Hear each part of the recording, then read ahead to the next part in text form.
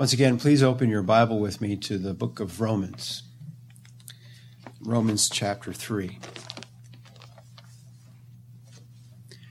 Now, we've been looking here in Romans chapter 3, and we've been seeing there in verse 19 through to verse 31, perhaps one of the clearest declarations of the gospel of Christ.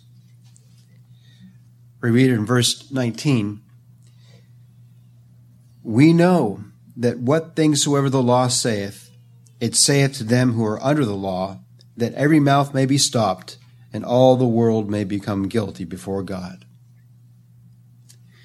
So how is it that a sinful, guilty creature like you and a sinful, guilty creature like me, how is it that we can be declared innocent, not guilty, before the holy law of God?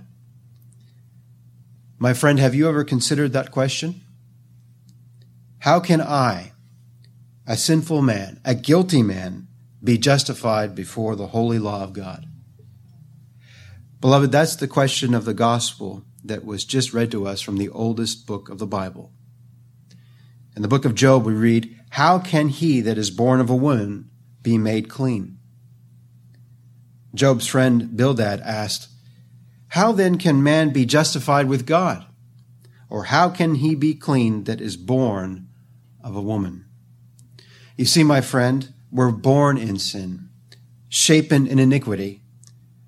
And so how is it that a sinner like you and a sinner like me, a sinner that's born of a sinful woman, how can we be justified before God? That's the question that the Word of God asks, and the answer is heard through the preaching of the gospel. Sadly, most people, especially religious people, think that they can be justified by what they do. And so they compare themselves with others and think, well, I'm not like that guy. I'm not a drunk. I go to work. I work hard. I pay the bills. I go to church. I pay my taxes. I do this and I do that. Instead of doing that bad thing, I do this good thing. Now, if that's your righteousness, you're lost and you don't even know it, let alone the God you profess to believe. My friend, if that's your hope, then you don't have a justifying righteousness before God. You see, most religious people think that they are justified by what they do.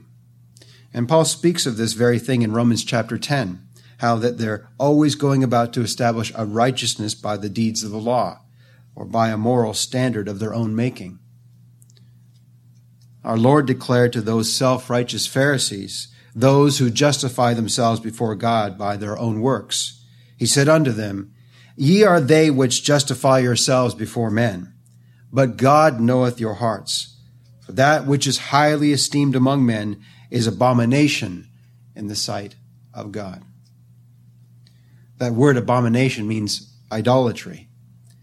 And my friend, it's pure idolatry if your assurance before God, if your confidence before God springs forth from something you do or what men say of you.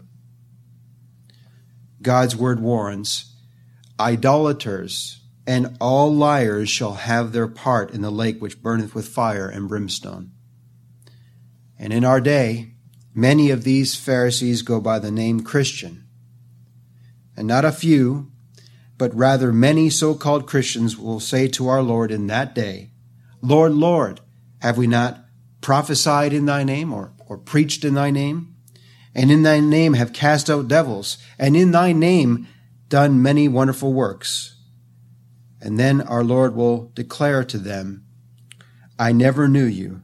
Depart from me, you that work iniquity." You see, my friend, the best you can establish before God to try to save yourself is nothing more than filthy, ruined rags. He tells us we are all unclean, and all our righteousnesses are as filthy rags. My pastor once said, quote, "I don't want to be found in my best prayer. I don't want to be found in my best message or my best preaching. I don't want to be found in anything I do. Rather, I want to be found in the obedience and righteousness which the Lord Jesus Christ established here on the earth. That is the righteousness that Christ is made unto us. He is the Lord, our righteousness, beloved. End quote. And beloved, every believer wants the same thing, to be found complete in Christ. You see, my friend, you can't be justified by what you do, what you think, what you give, or who you are. Rather, we're only justified, as we read last week there in verse 24. Beloved, we are justified freely by His grace through the redemption that is in Christ Jesus. And by His sovereign grace, beloved, He elects us, fetches us, and brings us eternal life through His Son. Beloved, we know, both from the hearing of the preached word and by the revelation of God, the Holy Spirit, that sinners, you in the pew and me in the pulpit, how that we are only justified and made righteous only in the Lord Jesus Christ. Turn with me to Philippians chapter 3. Philippians chapter 3.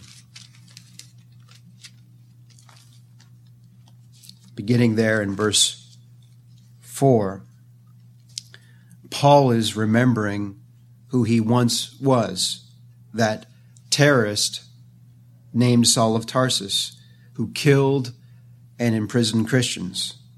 He writes in verse 4, "Though I might also have confidence in the flesh, if any other man thinketh that he hath whereof he might trust in the flesh, I more.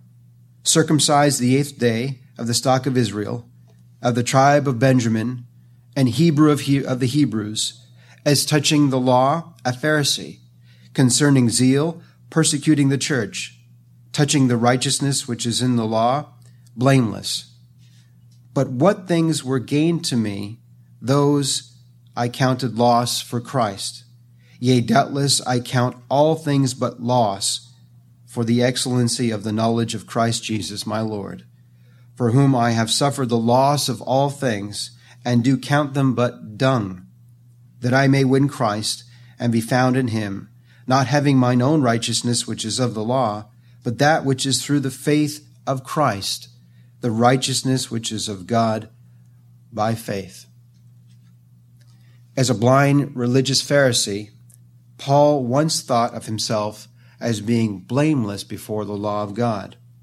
But when the Lord taught him the gospel, when Christ was revealed in him, Paul said, "I count everything loss, dung, and ruin, that I might win Christ and be found in Him, not having mine own righteousness which is of the law, but that which is through the faith of Christ, the righteousness which is of God by faith in Him." Now, just how good do you have to be to stand before God justified by your own merit? You have to be as good and perfect as God is. "Well, Pastor, I can't do that." Well, that's exactly right. None of us can. You see, that's why Christ came into the world, to save sinners. And He did that by establishing a perfect, justifying righteousness on behalf of His people, a multitude of sinners like you and me in this world. Beloved, Christ is the end of the law for righteousness to everyone that believeth Him. Look there back again in Romans chapter 3, and look there in verse 27. "Beloved, since the righteousness that justifies us, since the righteousness that saves us is not of ourselves, but of God, where is the boasting then? Since sinners are justified only by the grace of God through the blood atonement of the Lord Jesus Christ, where is the boasting? Can you brag before God about what you've done to justify yourself before God? No, of course not. Where is the boasting then? It's excluded. Beloved, we have no room to boast. though we do boast in him, but not in ourselves. All self-boasting then is excluded. By what law? By what rule? By what principle? Of works? Not at all, but by the law, the rule, the principle of faith. My friend, saving faith gives all honor and all glory to Christ alone. Indeed, saving faith always boasts in the Lord. During our study in Galatians, we read there, Paul writing in the last chapter, God forbid that I, and beloved, God forbid that we should glory save in the cross of our Lord Jesus Christ. You see, beloved, we are justified in Christ alone. And so that excludes all boasting in the sinner and gives all the glory to Christ alone. Beloved, we are the true Israel, the true circumcision in the heart by the operation of God, and we rejoice in the Lord Jesus Christ. We worship God in spirit.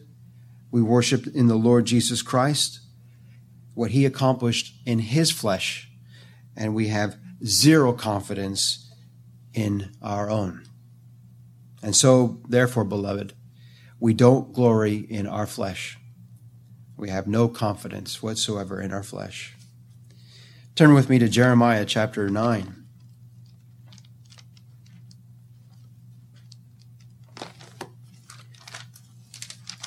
And look there with me in verse 23.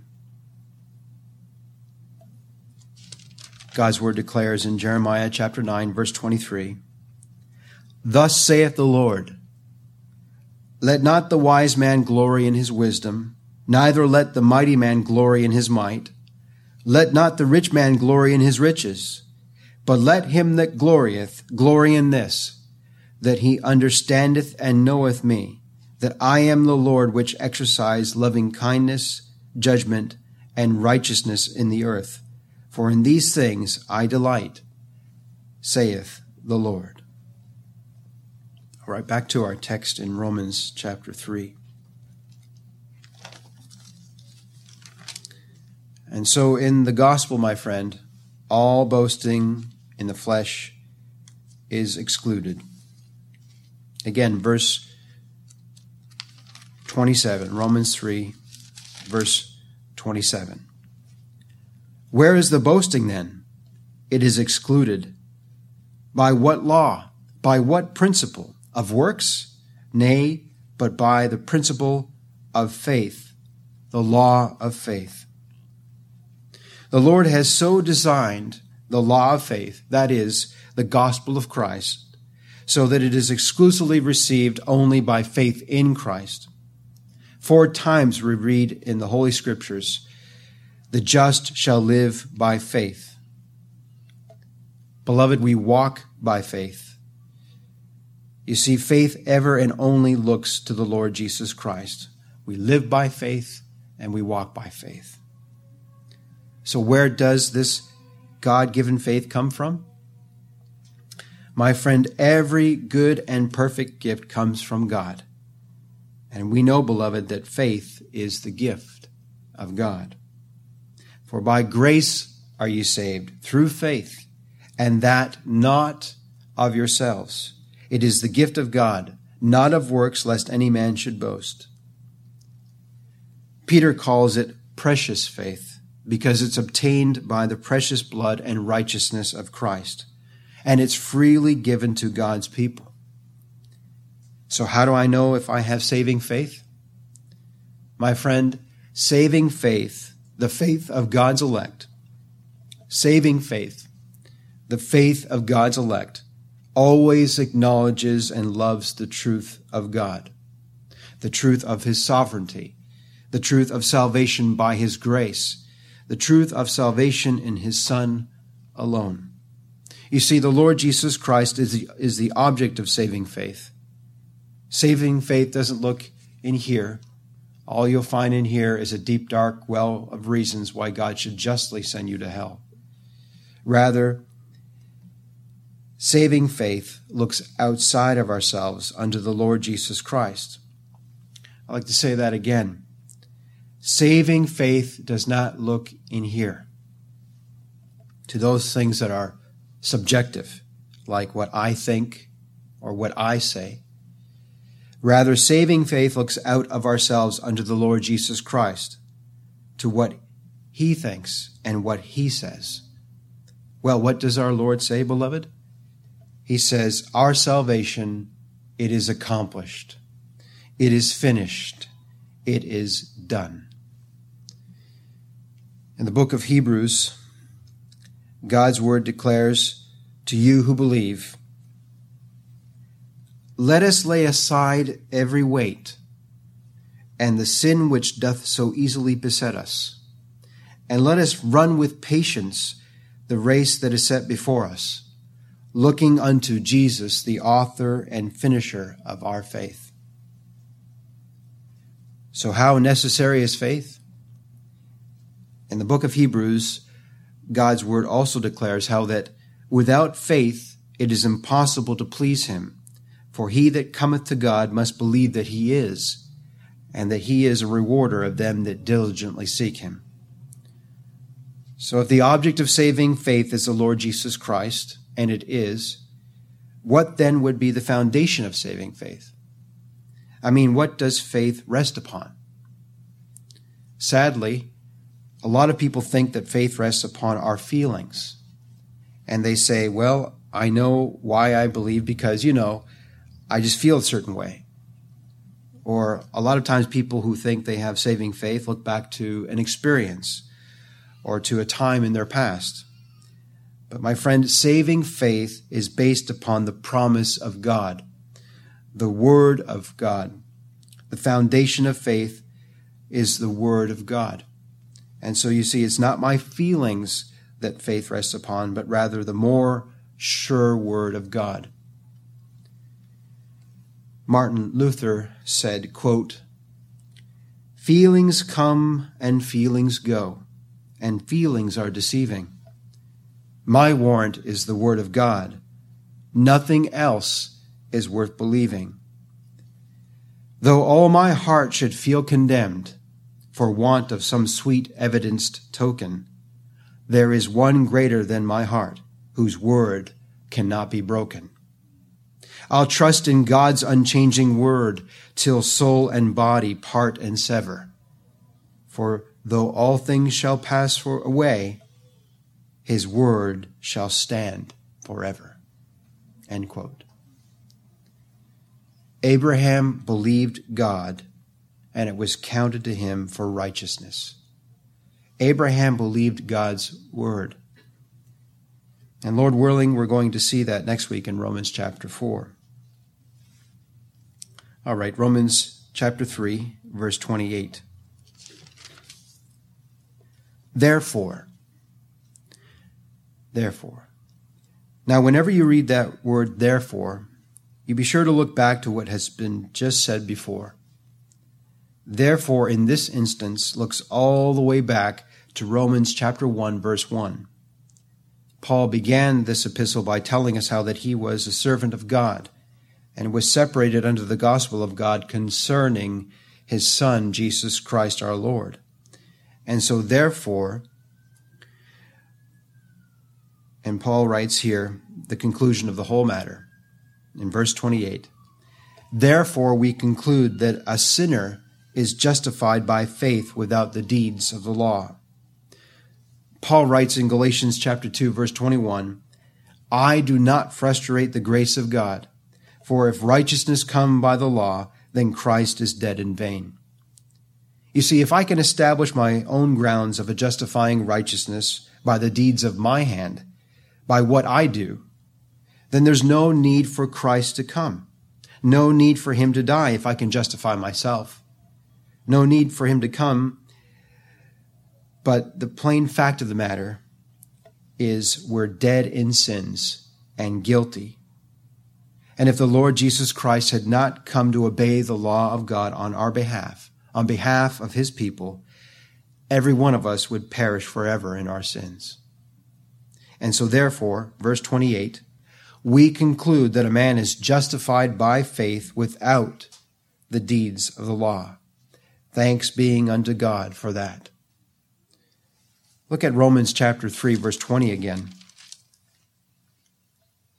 Therefore, by the deeds of the law, there shall no flesh be justified in his sight.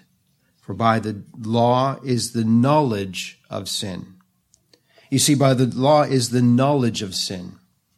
And so the law doesn't remove sin, rather it reveals it. Verse 21. But now the righteousness of God. Now this is not referring to God's holy character. Rather, this speaks of the righteous holiness of God provided in the gospel. Verse 21.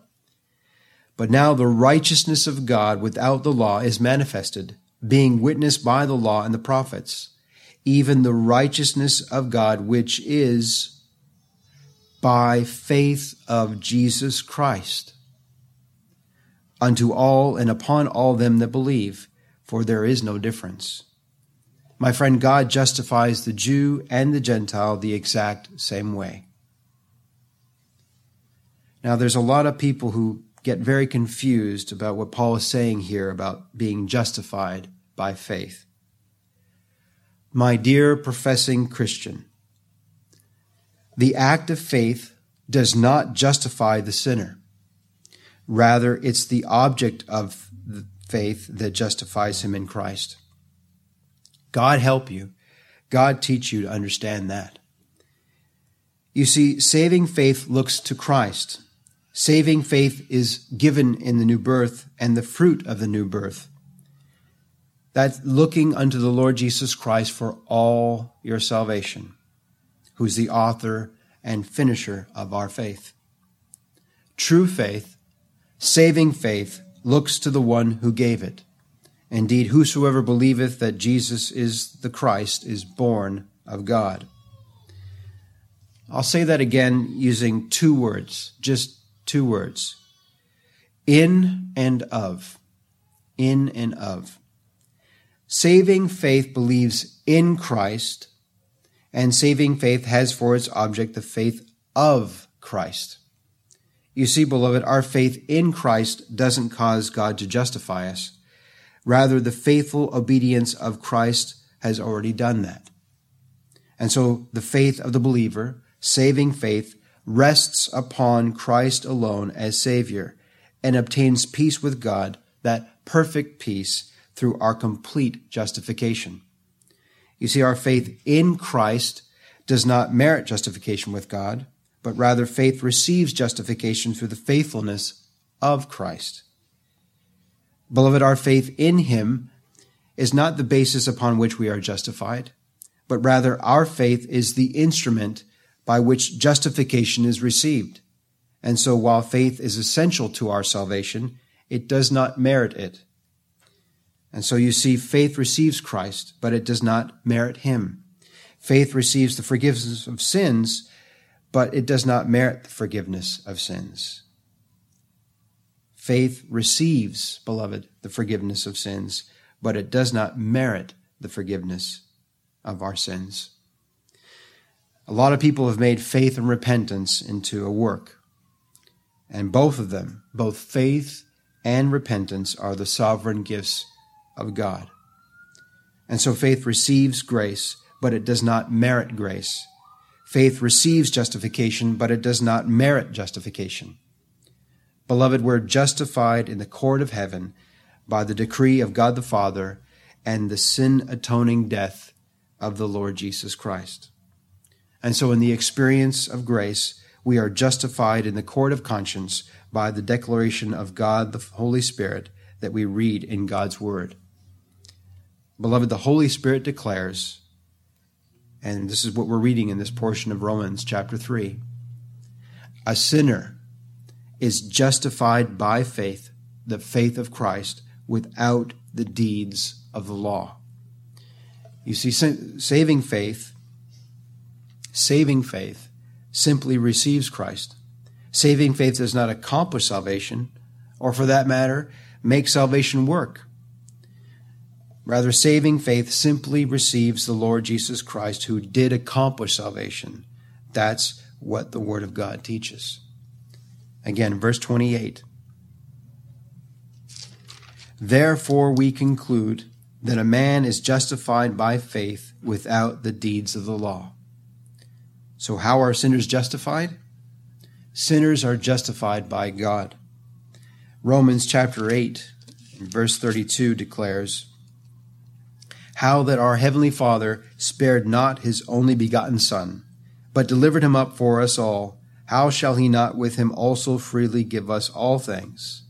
Who shall lay anything to the charge of God's elect? It is God that justifieth. So who's the author of our justification? It is God that justifieth. Our salvation is of the Lord. Secondly, it's by God's grace that sinners are justified. Indeed, God is the fountain and spring of our justification. We say with the Apostle Paul, by the grace of God I am what I am. And so, beloved, justified freely by his grace, by the blood sacrifice of the Lord Jesus Christ as the ground of our justification, and so we're being now justified by his blood, we shall be saved from wrath through him. Look over there with me in Romans chapter 5.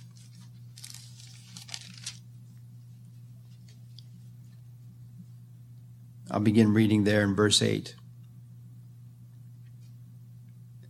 But God commendeth his love toward us, in that while we were yet sinners, Christ died for us. Much more than being now justified by his blood, we shall be saved from wrath through him. For if when we were enemies, we were reconciled to God by the death of his Son, much more being reconciled, we shall be saved by his life. Again, how are sinners justified? Romans chapter 4, verse 25 tells us how our Lord was delivered for our offenses and was raised again for our justification. Beloved, he was raised again because he justified us. You see, his resurrection declares that all he said and all he did is accepted of the Father. When he by himself purged our sins, he sat down at the right hand of the throne of God. Again, how are sinners justified?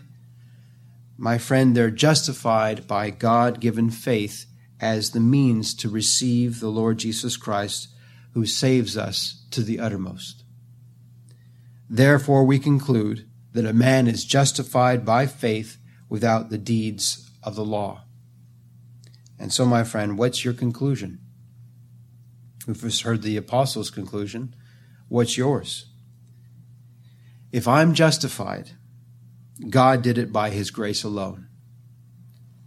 In Romans 3, verse 29, we read the apostle continuing to write, is he the God of the Jews only? Is he not also of the Gentiles? Yes, of the Gentiles also. My friend, at this church, and indeed at every church where you'll find God's people, we do not believe in what is known as a universal fatherhood of God. Now, with a lot of people, they teach that God is the universal father of all men. Now, while he may be the creator of us all, simply put, he is not the father of us all. You see, God is not the father of all men. Rather, he's only the father of his covenant children. Beloved, behold what manner of love the Father hath bestowed upon us, that we should be called the sons of God. Therefore the world knoweth us not, because it knew him not. You see, nothing in Scripture teaches us that God is the universal Father of all mankind. Now, while we read in Malachi 2, verse 10, have we not all one Father? Have not one God created us? And of course, God is the Father of all in a creative sense, but not in a saving sense for all men. You see, God is revealed to be our Father only to those who are made to receive him. If you'll turn to John chapter 1, we read about that very thing. In John chapter 1, verse 12, but as many as received him, To them gave he power to become the sons of God, even to them that believe on his name, which were born not of blood, nor the will of the flesh, nor the will of man, but of God. So, do I believe in the universal fatherhood of God? Absolutely not. God is not the father of all men in a saving sense. However, beloved, we do believe in the universal sovereign rule and reign of God over all men. And so he is the God of all men, but not the Father of all men. He is the Father of his covenant people. Indeed, of his own will begat he us with the word of truth. He is the God and Lord of all men. He is the God of all creation and the God of all men, and all men are under his sovereign rule. And so who rules this universe? My friend, irrespective of what men may say,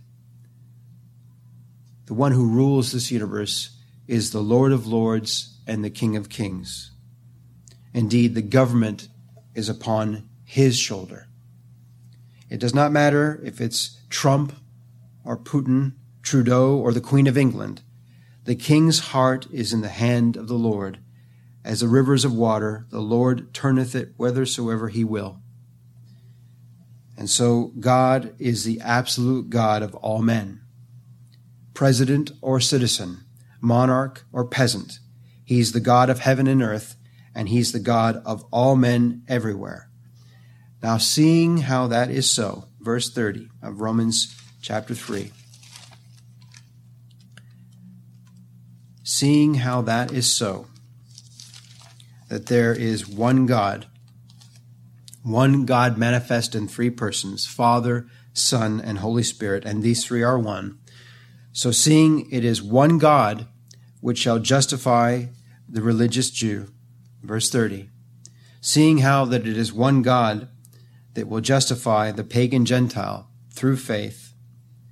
You see, beloved, we're justified by the faithfulness, the uprightness of the perfect obedience of the Lord Jesus Christ. Verse 30, seeing it is one God which shall justify the circumcision by faith and the uncircumcision through faith. You see, beloved, we're justified by the faithfulness, the uprightness of the perfect obedience of the Lord Jesus Christ. And so seeing then there is one God, the true and living God, beside which there is no other, seeing then there is one God who is holy, holy, holy, one God who is absolutely sovereign over all things, one God who rules and reigns everywhere, one God who is eternal from everlasting to everlasting. Therefore, since we see this, that there is just one God, there must of necessity be only one way of salvation.